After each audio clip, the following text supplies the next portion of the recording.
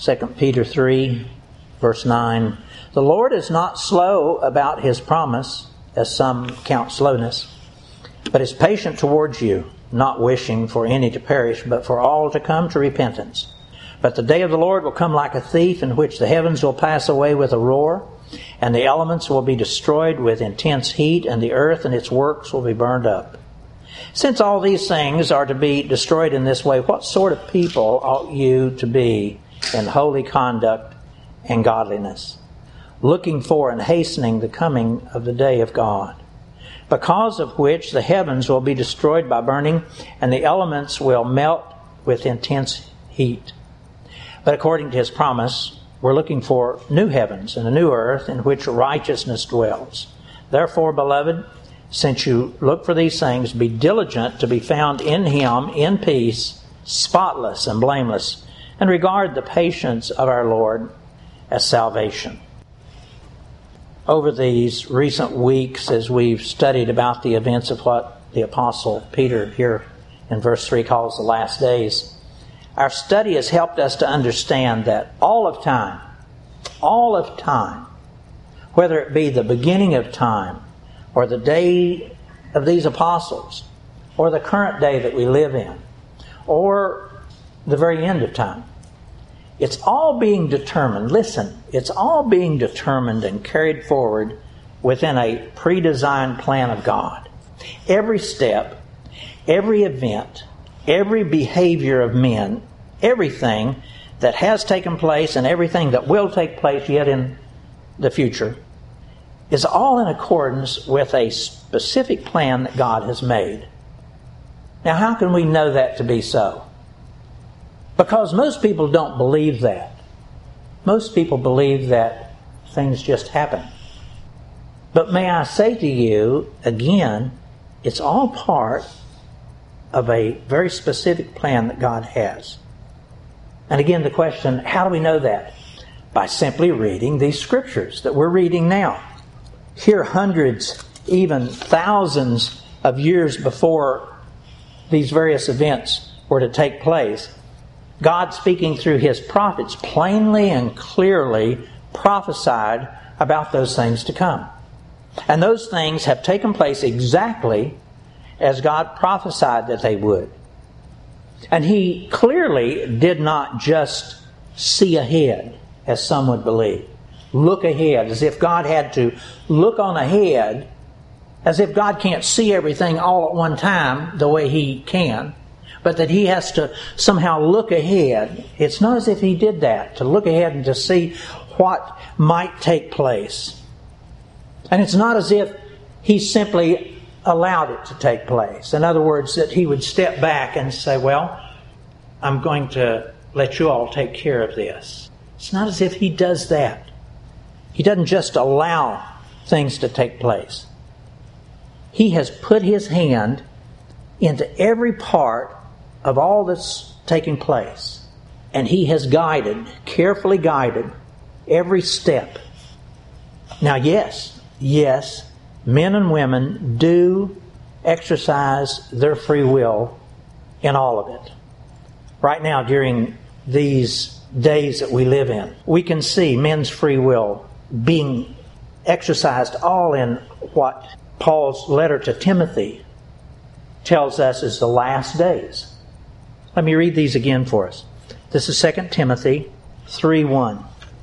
But understand this, that in the last days, these days, in the last days there will come times of difficulty, for people will be lovers of self, lovers of money, proud, arrogant, abusive, disobedient to their parents, ungrateful, unholy, heartless, unappeasable, slanderous, without self-control, brutal, not loving good, treacherous, reckless, swollen with conceit, lovers of pleasure rather than lovers of God, having the appearance of godliness but denying its power. Now again, I've asked this question in earlier messages, but do these behaviors not perfectly describe with great detail and accuracy many of the people and the culture of this day that we live in? And yes, as these words plainly show us, man's free will is ever and always at work in all that's taking place. But part of this mysterious nature and sovereign power of God is that man's free will is never completely independent of God's will. Man's free will and God's free will are often so intertwined together that we're unable to discern which is taking place at any one moment. It may look like your will or someone else's will, but yet it's God's hand in there. God's sovereign will is always so powerfully at work that even during those moments when the intentional free will actions and behaviors of men are being what would appear to be freely exercised, God's sovereign will is still ever and always governing everything that's taking place. It's as simple as the words of Proverbs 16:9, where we're told, the mind of man plans his ways, but the Lord directs his step. That is a truth, an absolute truth. And so it will also be then involving the events and the behaviors of men and women in the last days. Men and women will do what they do, both good things and evil things. But God will direct those many behaviors and events towards a conclusion of His choice. And He will bring about the closing act of this great drama of mankind. Again, the question, how do we know that to be so? It's simple. We have the script right here in front of us. We have the script already written out. It's in this book of Revelation that we're getting ready to study, and also in the book of Daniel, and also in Ezekiel, and Joel, and others. Now, question. Why can't the average person out there in the world simply read these same words and relate to everything that's taking place? Why don't we see these kinds of comments about the last days on Fox News or CNN or any of those? We see a lot of it being reported, but they report it as being just happenstance, or this person doing this or this person doing that. Why can't they recognize that it's part of this script that's already been written out? The answer is these mysteries of God and their meanings were never intended to be understood by people outside the family. And by the family, I mean that as believers, you and I are sons and daughters of God. He intends just certain things for His family, for His disciples. He says so in these verses that I quote often from 1 Corinthians 2. The natural person does not accept the things of the Spirit of God, for they are folly to him, and he is not able to understand them because they are spiritually discerned. That's why that CNN reporter can look at the same thing that you're looking at, and they have a whole different understanding. Not even close to what the reality is. The secret mysteries of God that are given within these scriptures can only be discerned by the Spirit of God as He dwells within us. And it's only in and through His presence within us that our minds are then able to receive and to comprehend truths like these. Truths that we've never seen before. Truths that those natural minds are not able to comprehend. It's really just as Jesus explained to His disciples when He was giving this parable of the soils. He said, these truths are only given so you, my disciples, can understand them. You who would love me and follow after me. You and me as His disciples. And not by other people. That's why you and I are here in this church today. And we're stirred by what we're reading. God's Spirit is revealing that these prophecies about the soon coming end are really true. He doesn't want you and me to be surprised or caught off guard as He unfolds His plan each day. I'd like for you, if you would, to turn to the book of Revelation. And we're going to start this week to work our way through some of the beginning words of these prophecies. And again, I want us to understand that what we're going to study here is an unchangeable script. Nothing that you or I or anyone else can do will ever change one thing that's written in this book. It's unchangeable. It is God working out this final act of this drama of mankind. And again, I want to repeat what I said a moment ago. I want us to understand that God just doesn't just know about it. That's one of the fallacies of so many otherwise devout, believing Christians, that they believe that God just knows about what's going to take place. Yes, He does. But He only knows about it because He's part of it. He doesn't just allow things to take place. As I said a moment ago, His hand is ever and always intimately involved in as the first cause. It's an important concept. His hand is always the first cause of everything that takes place. Now, here in chapter 1, and I'm not going to read much out of chapters 1 through 3, but I do want to give us an understanding of what is in the first 3 chapters, because they are foundational to our understanding of all of the things that are going to happen next. But here in these 3 chapters, we're told plainly that these words, these prophecies that are given here came directly from the mouth of the Lord Jesus. Yes, some of it was delivered by angels, but He is ever and always the Word of God, and these are an expression of Him and the things that He intends to do during these last days. And this book, by the way, this book of Revelation, is ultimately about Him, about the Lord Jesus, and about Him coming to return to reclaim His purchased possession, because we do belong to Him. He paid the price, and He's coming back. Now here in these first 3 chapters, the Lord Jesus is doing much on the same order that Jacob did when he called his sons to him just before he died. He called his 12 sons together, saying to them, now gather around. This is Genesis 49:1. Gather together that I may tell you what shall befall you in the last days. That's what the Lord Jesus is doing here in these chapters of Revelation. He begins this book of Revelation by calling His sons together for some final words. And He's writing some final letters to His church. Those are His sons. His church being in the form of 7 congregations that existed during the days of the Apostle John. The church of Ephesus, the church of Smyrna, church of Pergamum, church of Thyatira, church of Sardis and Philadelphia and Laodicea. He's writing these letters.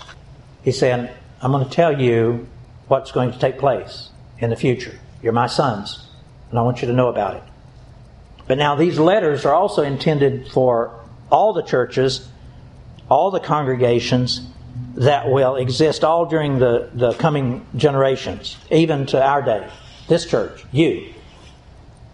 Some of the churches being faithful to God, but others that weren't. In these letters, Jesus gives stern warnings to some of the churches. For some of them had turned back and descended into apostasy, this falling away from the truth and into sinful behaviors. He writes to the church of Ephesus here, he says, you've done so well, but then you left your first love. And he says, I hold that against you. And then to Thyatira, he wrote, you condone, you even promote sexual immorality. And he goes on with some of these churches worse than the others, some better. But sadly, such is the course that so many of our modern day churches, and I'm talking about the congregations all around us and all out into all of the world, so many of them have followed the same kind of paths that these churches here. They started with excellent beginnings. There are churches starting every day, and you can see the little groups, they get together and they just have this wonderful desire to serve the Lord, and they get together and they form their church, and everything works out really well. Excellent beginnings. And then later they start to drift. And we see so many churches that have done that. They leave their first love, the love of Christ, the Lord Jesus. And they descend into these same conditions that are described here in these letters. 2 Timothy 3 verse 5 describes it. It says, having the appearance of godliness, but denying its power. Looks like a good church. Some of them got 30,000 members. Some of them doing well within that church congregation, but others not. He's saying that took place then. And this is what's going to take place in the end days. And that's going to be part of why I'm going to call it all to a close. But thankfully here at the end of chapter 3, he doesn't leave us with just condemning words towards some of these churches. He gives an encouraging promise. He says in chapter 3 verse 21, he says, to him who overcomes, I will grant to sit with me on my throne. So if you turn from your ways, then I'll grant you to sit with me on my throne. Now again, these letters to these churches are setting the stage for all that is going to take place next. All the things that God intends to do as He calls these days of the earth to a close. Now the assumption that we reach from reading these letters is that there will come a time when the church on this earth has reached some form of completion of their calling, whether they've done a good job or not. He writes to these churches, and then he stops. They have reached this end of what he wanted them to accomplish. And it's then that God will call everything to a close, beginning with the most devastating event in the history of mankind, and that is the rapture. And it's been clearly noted by Bible scholars that after the end of chapter 3, the end of this chapter 3, there is no further mention of the church. It's not mentioned. The church is not mentioned throughout the rest of the book of Revelation. So then after these warnings that he gives to the church, that's when the rapture is going to take place. When he has called all of his sons to him and he says, this is my last plea to you. Turn. And then he'll call everything to a close, first beginning with the rapture. And he'll just rapture the church off of the earth. And let me just read those words again because I love these words. 1 Thessalonians 4. It's then that the Lord himself will descend from heaven with a cry of command, with the voice of an archangel, and with the sound of the trumpet of God, and the dead in Christ will rise first. Then we who are alive, who are left, will be caught up together with them in the clouds to meet the Lord in the air, and so we will always be with the Lord.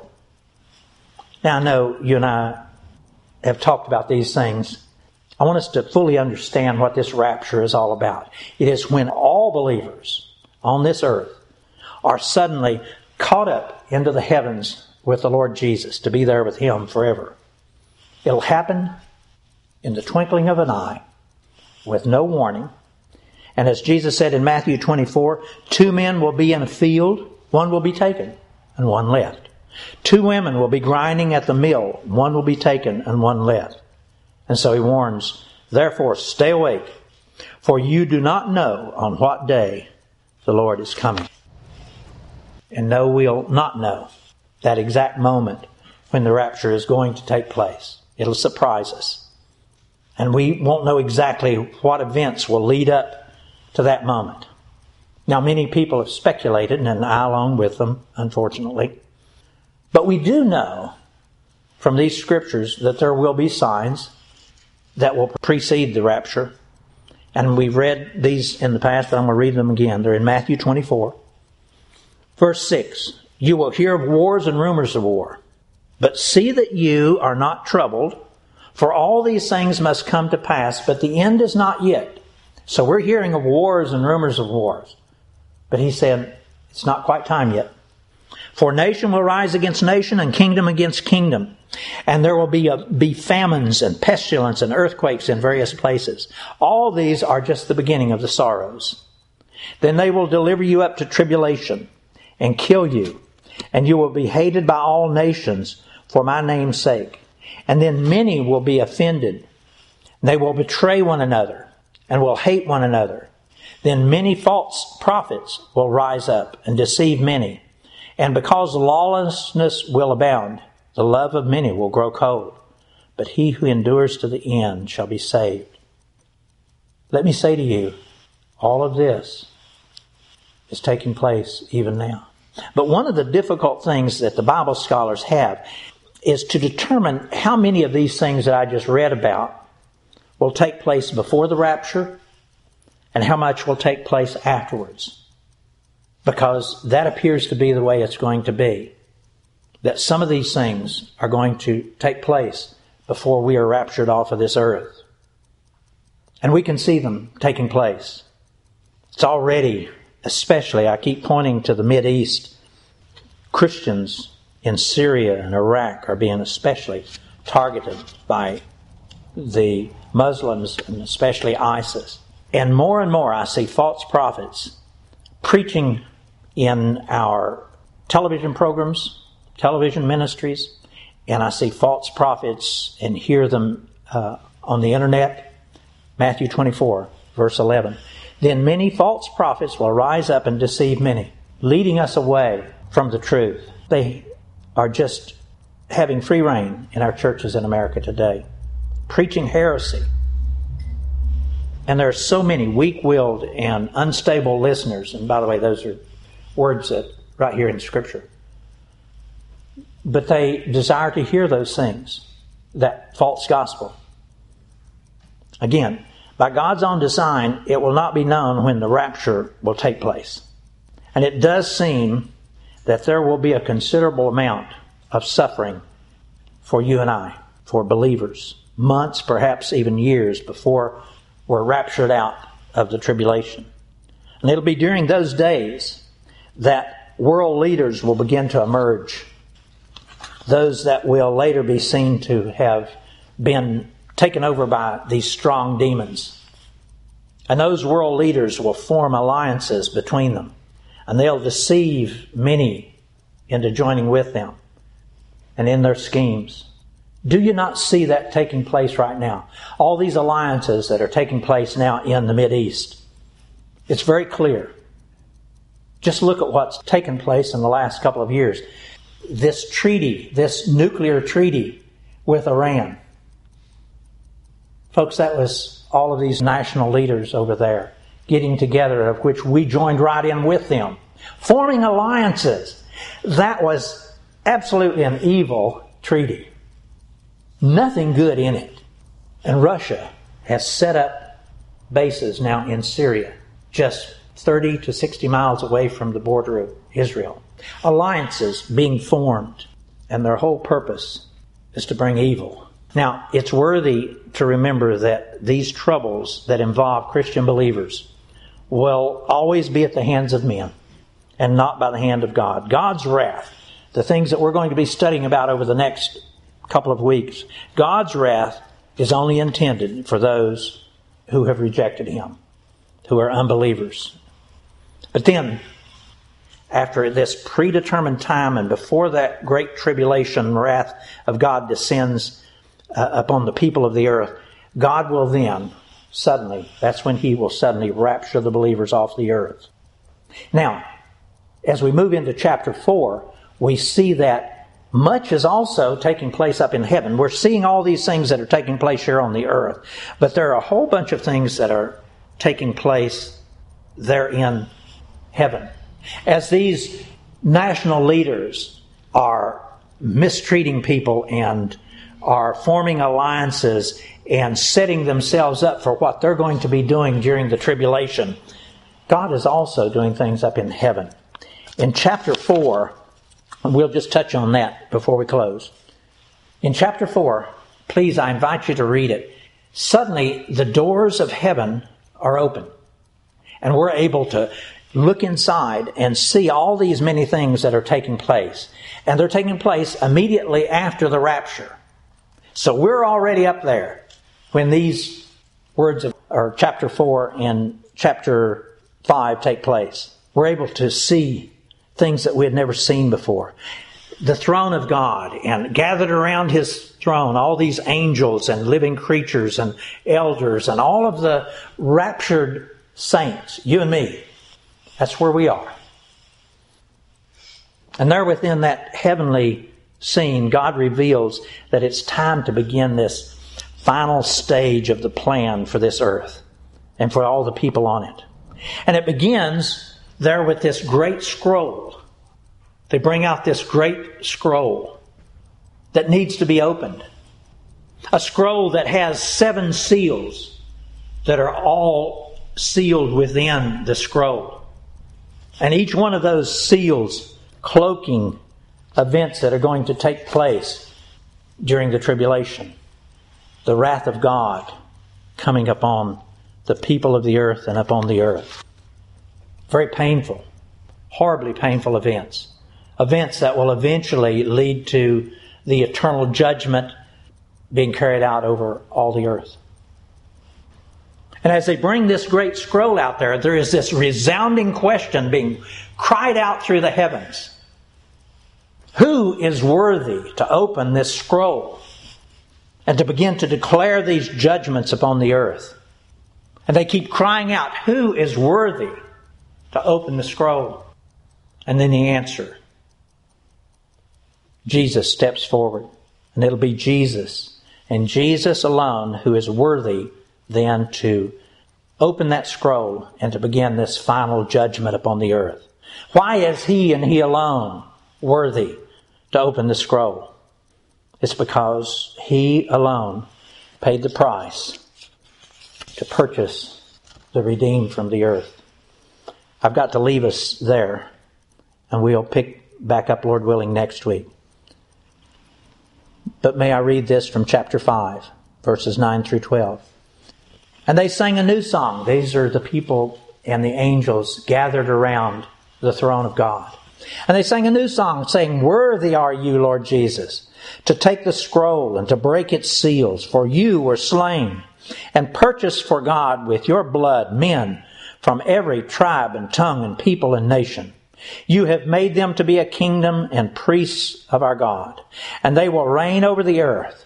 Then I looked and I heard around the throne and the living creatures and the elders the voice of many angels, numbering myriads and myriads of thousands and thousands, saying with a loud voice, Worthy is the Lamb who was slain to receive power and wealth and wisdom and might and honor and glory and blessing. Praise be to God. Let's pray.